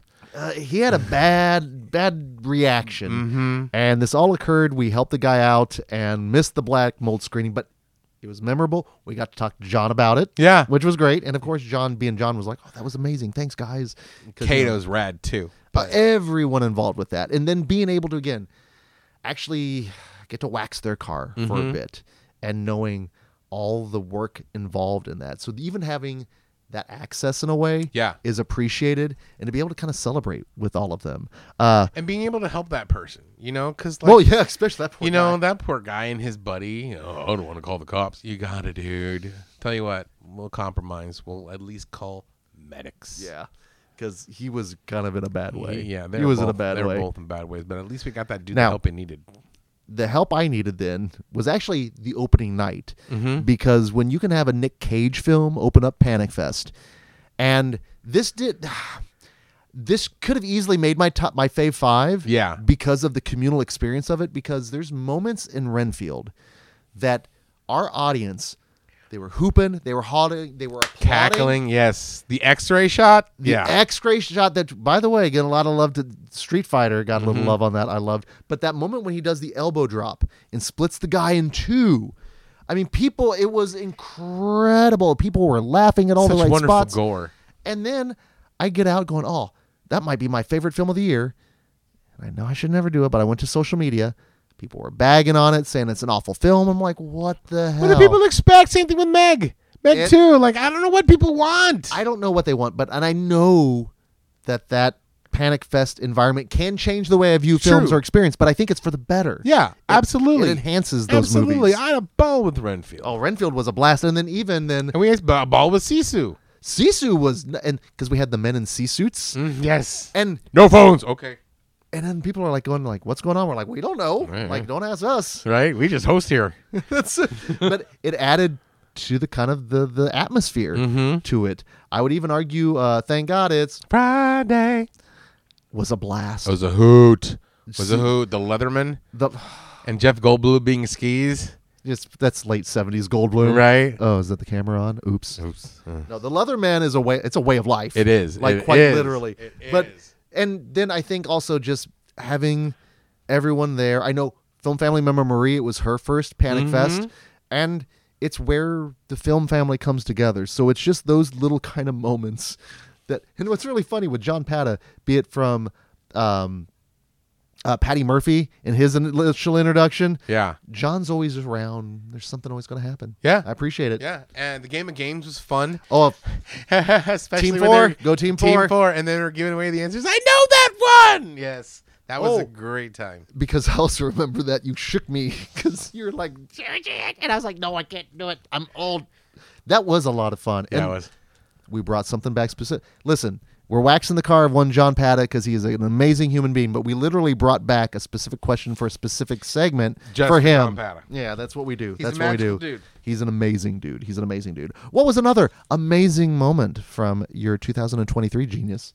I gotta say, from 2023, it's not often this little piddly podcast gets talked about other than us. That's very true.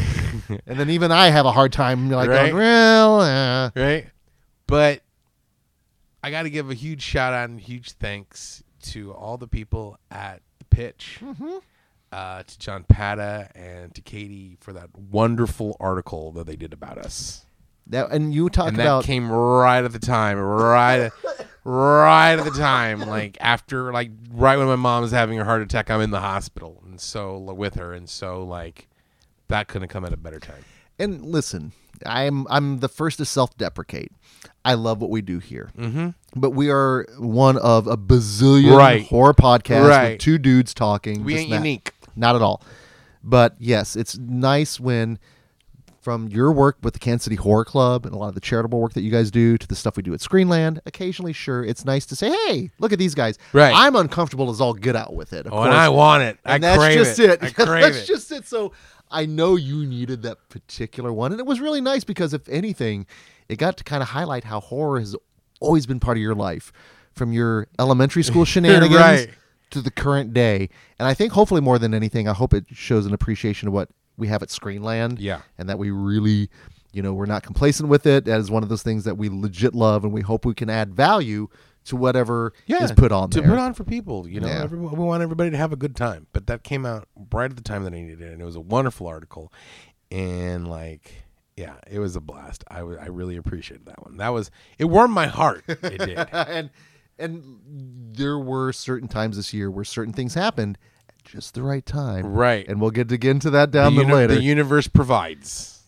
Occasionally we'll do that. Mm-hmm. Occasionally we'll do that. Well, now my number 4 actually was I was in Lawrence, taking in Claudio Simonetti and Goblin, or his version of Goblin, for their take on Demons. It was the first time they did it, and we've been lucky enough. We've seen him do a couple of things at this point. It's always amazing. It's always rad as shit. It's just live music happening with the movies, but I was up in Lawrence. Fritzy told me to stay away from the cat hole, so...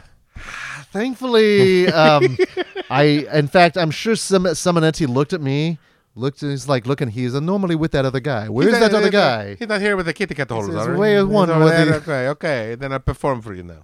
I got a few side eyes that night. And actually, because a lot of it was like, hey, where's Genius at? And it was during the midst of all that. And I was like, hey, send him some love. And I'd like to think the good time I had, I was able to put out some good vibes to you, because I was already... The Demons score and the soundtrack is one of our favorites. We love Demons in of itself. But what I wasn't anticipating and why this is one of my top moments is I wasn't aware that they were actually going to be playing snippets of the actual soundtrack. So when the Motley Crue song hits, they're playing it. I'm like, holy shit. And then Claudio is playing the vocal parts on his keyboard. I'm like, that's rad as all get out. Oh my God. And then Iron Maiden's Flash of the Blade hits.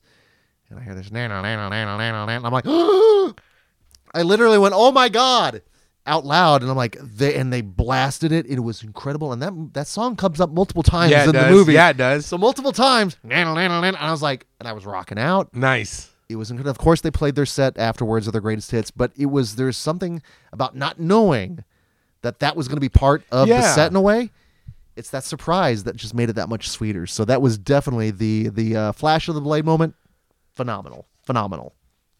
As per usual, this Nerdoween was fantastic. 4 words. No, 5 words. To Blumpkin or not to Blumpkin. That's on my moments, and that is the moment for me that I felt the energy in the audience. We were all anticipating. Boo this man! We get to a bathroom sequence. We see some nasty, gnarly things happening. But then the moment happened. And where's the Blumpkin? It was so funny because I legit felt it. I even did I do a full turn to you or did I mention think so because I'm even thinking. I even said, where's the Blumpkin? Where's the Blumpkin? Normally, I'm not looking for a Blumpkin. I'm not looking for a Blumpkin. But in this situation, I was right off the bat. Exactly. I felt bad because as one who gets disappointed himself at the top of the promise of filthy, dirty things, right? Charlatan. And I could have sworn, and you know what? One of the Topeka cats was like, there was a Blumpkin in there, wasn't it? I'm like, I know. Even Dustin was like, where was the Blumpkin? Is this in that? I know. So, like, I don't know if they re-released it sans the Blumpkin, but I demand that Dead Snow release the Blumpkin cut. Because people came out afterwards. They're like, it was the best part afterwards because there wasn't a Blumpkin. I'm like, I know. Before we even got out to say, before the credits started rolling. Where's the Blumpkin? It was like people with receipts going, excuse me, sir. So we hope somebody gets fired for this Blumpkin blunder, right? And like, no. Like, where's the Blumpkin? How many more times will we get to the Blumpkin? And so on and so forth, right? But like, no, people came out like, there wasn't a Blumpkin. I'm like, I'm telling you, there was a Blumpkin. There was a Blumpkin. And Dead Snow played perfect. It was my first time viewing. Sans the Blumpkin. But it was just to feel the energy. And we were in the very front, and we were packed for Nerdoween. We went to Nerdoween. Oh, it was legit. Like I said, I don't know if I legit turned to you or if I did a peripheral film going, uh-oh. I think what happened? I was waiting for people to bring out the tar and the feathers and shit, and all of a sudden, like, fucking Rotten Fruit comes out, like I'm singing Barbara of Seville and a Little Rascals. Boo! Well, it set the tone nicely for Nerdoween. 9? 9. Then going with, of course, The Green Room, and then closing out with Overlord. It was, I think, maybe too much of the Nazis. It was just, I don't know. It was a lot of it. I think because Overlord is fun, but it's not fun. You think maybe We should have closed out with Dead Snow. But I know, but it's always tough to figure out because you want to start strong and you want to end strong. Mm-hmm. Yeah. So I think if we would have closed out with Dead Snow, that might have played better. But I'm not saying that everything it didn't play. Oh no, good. it was wonderful. It was like fucking. It's Dead Snow, Green Room, and Overlord. Those rad ass movies. It's really good. But I don't think there was too much Nazism. I think it's just like maybe the wrong order. Yeah, that's fair. And we always have programmer's remorse. Yeah. At the end of the day. Always. I can't wait for 10 though. I was gonna fucking say, 10's gonna be the shit. That is to be said. We are definitely putting together Nerdoween 10 at this point. We have a number of things almost penciled in at this point. Yeah. Now, staying with Screenland and just staying with Friday Night Frights, one of the things that I've really grown to enjoy is the kind of the cultivation of the community and the Friday Night Fright film family. Mm-hmm. Admittedly, the conversations that happened before and after said films, but it's just hearing and feeling the reactions. I'll point out the Phantom of the Paradise screening. Yeah, that was so good. With the full costume and everything. The Conjuring screening with the Perone. She is. That was great. She is a spitfire. Yes, she is. Yes, she is. And the fact that people get to experience these movies, like we said, there is like we're genuine when we talk about how excited we are for people to see these movies in the theater, especially first timers. And I think that's the biggest joy I get out of all this. Seeing how many people. The true celebration of that and being kind of jealous with a lot of these. But then also feeding off of that energy, especially when you can see and feel the reactions. Ricky-O, the story of Ricky. Ricky-O was great. That was one of those that I knew by reputation, but seeing it the way we saw it, if I would have seen it by myself down in the basement, it would have played wonderfully. It would have played great, but the reactions, the porn in the background, when all the poor people started, you could hear when people started noticing things because you see like a little, and it would pepper throughout. Oh God damn it! It was glorious. Even we talked about we hit 400 episodes. Our very first episode was Starry Eyes, and the fact we got to show Starry Eyes. We were able to incorporate disturbing behavior was another one. Glorious, so good. And what's really funny when we're always putting this stuff together is what's going to bring a lot of people out. What's going to be the one where it's like you, me, and Dupree maybe. Right. I was really surprised on the disturbing behavior turnout. It was great. Film family member Caroline was there, but we are definitely getting a number of regulars there, like truly of the Friday Night Fright film family. And getting a lot of newcomers as well. And we get a lot of walk-ups, which is great. Yeah. And it's fun because I'm hoping these are people that become the regulars. Yeah. Because become the patron, the parishioners. Yeah. And that's the other thing, ideally, also is cultivating good theater etiquette. Right. And that's important. It's way more important than people realize. Every time I go, even at Screenland, if it's not something we host, I have anxiety until the movie gets started and I know people aren't going to be talking just because I also know that's why people don't come to the theater. So anything that we can do to add again to the value to it, to make people comfortable and know this is, just chill. Let your hair down and watch some horror movies. Because admittedly, when we watch shit here at home at your house, that's why wise. I enjoy that. But that's, again, it's a time and a place. And that's why I love, that's where we worship. Right. You just worship differently depending on where you're at. So thank you to everyone that has come out for Friday Night Frights. Thank you for Screenland to allow us to continue to do Friday Night Frights. Was Death Game 2023 or late 2022? That was last year. That was the previous year. Okay. Yeah, no, because that, and to see, if it wasn't for that, I would not have seen your journey where you were ready to bring the house down. You were going to burn this place. Burn the motherfucker to the ground. And then ASPCA comes in. Saves the day. Saves the day. And literally the best part, because you let out a what the fuck? And it was appropriate. We were getting ready to close up. And that's the kind of shit I enjoy and I think of when go back to these movies. And again, people have now stories about this. Like we throw that if I throw in the Friday Night Fright mix, right? People will riot. Yeah. Or Anguish, bring me his eyes. And it becomes part of the show. Right. It becomes part of the vernacular. And that's what I'm thankful for. It's always kind of funny when something like at the when we were talking about it, when something terrible happens and I laugh, you hear people like, he's laughing at something monstrous. Or even worse, you and your monster, your army of monsters out there. I know there are many of you out there. There's been a few times where I've been laughing at other stuff and other people are laughing at the same thing. I forgot what movie. It's your people. I forgot what movie, Friday Night Frights, but I remember sitting there and be like, and then other people were like, I'm like, good. Good. Your influence stretches far, my friend. Summoning at Crypticon was interesting. That was weird. That was fun and weird. So if you go back, I believe we were talking to Nick and Julie. Or was it? No, it was Katie. It was Katie. It's Katie. Because we hear Ractus Dominus. So if you go back to the Panic Fest Dispatch episode, that's why I love it. Crypticon episode, the Dispatch is there. Yeah, you can hear it going on in the background. We thought we lost you for a while. In fact, actually, I kind of was like, well, Katie, if he doesn't come back, you can be a co-host. But yeah, and we actually had a really nice suite. We need to do that again for next year. That was a fun time. I hope we can do it like that one time when it was right next to the Kitty Cat convention.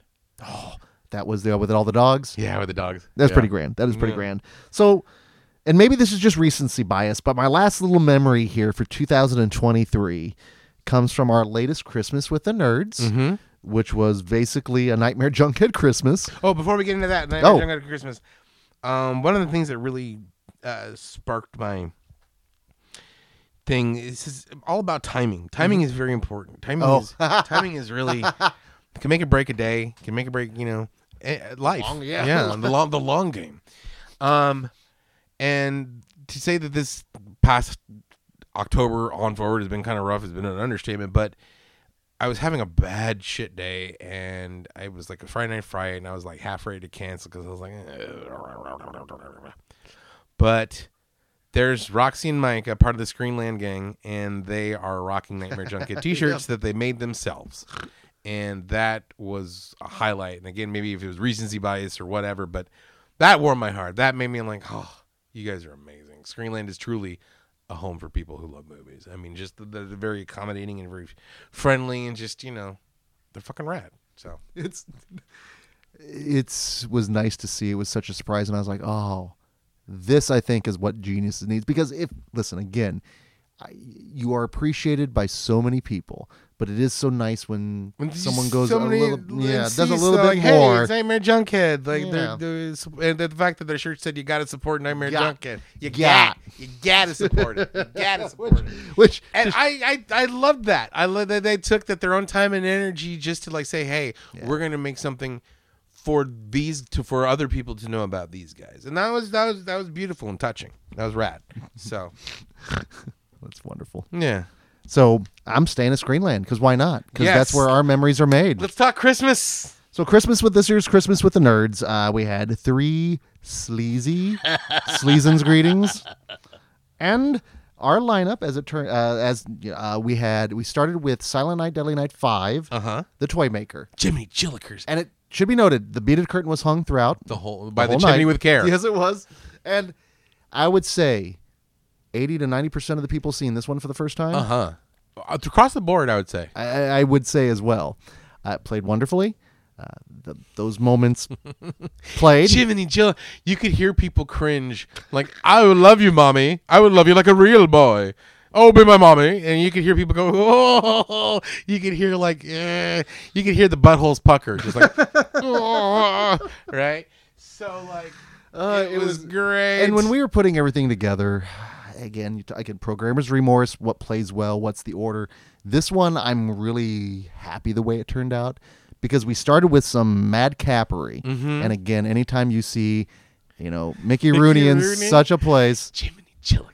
We then transitioned to a movie that was a first-time viewing for both of us. Yeah, you go earlier back this year to the Classic Horrors Club podcast when we guested on their show. But then we did 1973's The Legend of Hell House. Again, 80% to 90% of people seeing it for the first time, which was wonderful. And not as debaucherous or weird as The Toy Maker. But just as horny. Just as horny. Just as horny and just as filthy. And honestly, to see it up on the big screen, because my biggest takeaway when I saw that movie was just how beautiful it was, how purposeful every shot is, just how funny, weirdly it is. But again, how horny. You could hear people gasp when the ghost diddle scene happened. Of course. People are like, oh. Because they're like, is she? Oh. When they realize what's happening, and she's like, use my body freely, and it's like, what? And then you get that eventual reveal of what was going on. It just adds to, and it escalates. It does. It And then escalates. when you get Roddy McDowell shit talking,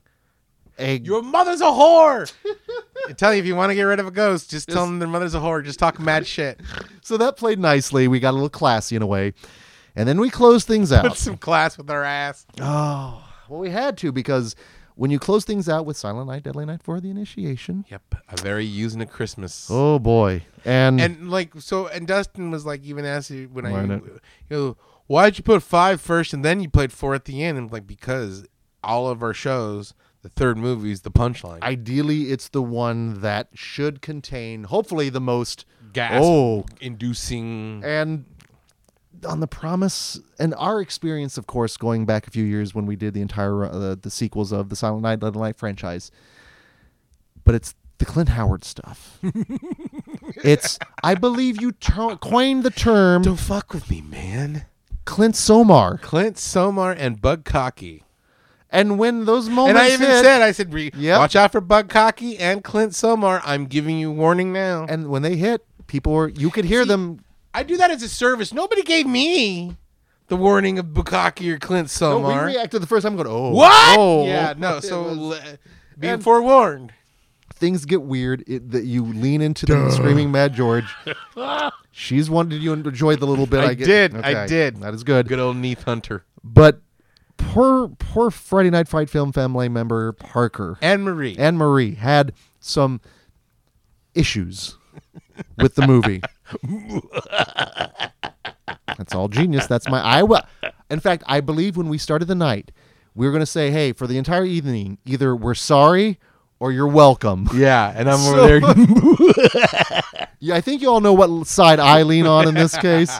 But that is to say, it in terms of what it was supposed to do, it did it. It did it. So to describe basically what happened, I'm not calling out Parker or Marie at all, but basically, I mean, honestly, no, it was great. It was great. Yep. So in Silent Night, Deadly Night 4, it's all about bugs. So Screaming Mad George, he loves making bugs. Slimy bugs. Big slimy bugs. So he's got maybe about a 3'4" life-size cockroach that actually moves and walks like a roach. Awful. And it's 3 or 4 feet long. You've seen it in Dream Master, I believe. Mm-hmm. And in this one, it's all over the place. But every time that thing would come on the wall, you would hear Parker go, no, or nope, like that. Just freaked him out. And then here comes Clint Howard with his gimp mask, with his big Dick Nokia mask. And I just see this like disgusted scowl coming from Marie as she's turning and looking at me like, you did this to me, you monster, you put this in my head. And it gets worse, and he gets all Clint Somar, and you just see Clint Somar's whole face, and like you're like, oh my god, right? Merry Christmas from Brian Usna, right? And it gets everything everywhere all at once later on. Yes, and crazy lesbian bookstores. Everything I promised pays off. It paid off. Yeah. And again, I'm giving people a warning about this. And I'm glad to have seen that on the big screen with a the crowd. Yeah. And I think when we probably watched it initially, because these were both direct-to-video. Yeah.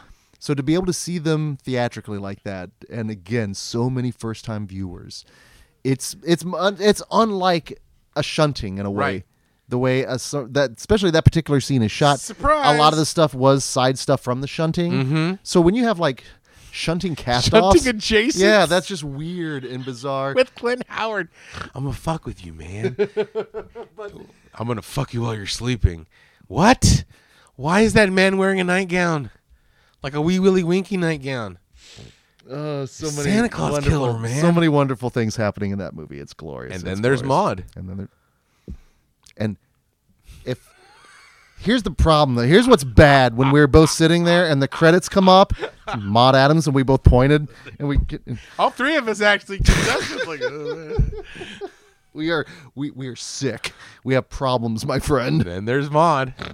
So that is to say, thank you to everyone that came out for this year's Christmas with the Nerds. Thank you for everyone that came out to this year's Nerdoween. Thank you for everyone that came out to a Friday Night Fright.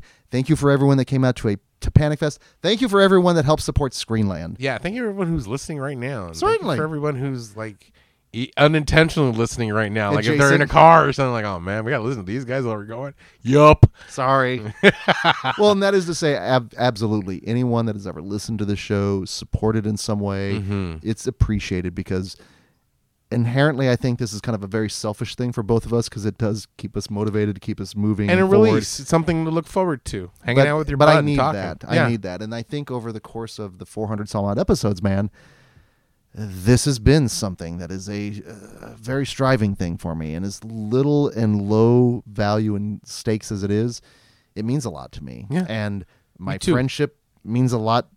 My friendship with you means a lot to me. And just so the basis of everything that has come from everything that comes from this podcast in terms of, movies and memories, that shit has not happened without you persevering through a lot of stuff, but, constantly reminding me, like, keep moving forward, man, because Genius would want you to do that, and we need to talk about stuff, and and that's just the thing. It's good to get things out, and this not only has provided a great springboard for our friendship where we can actually like talk and do stuff with the show, out the show, but again, it also like if we can make other people help them, if they're having a shit day and we can make them laugh or make somebody's day a little bit brighter or give them something, a recommendation for a movie that they're gonna love.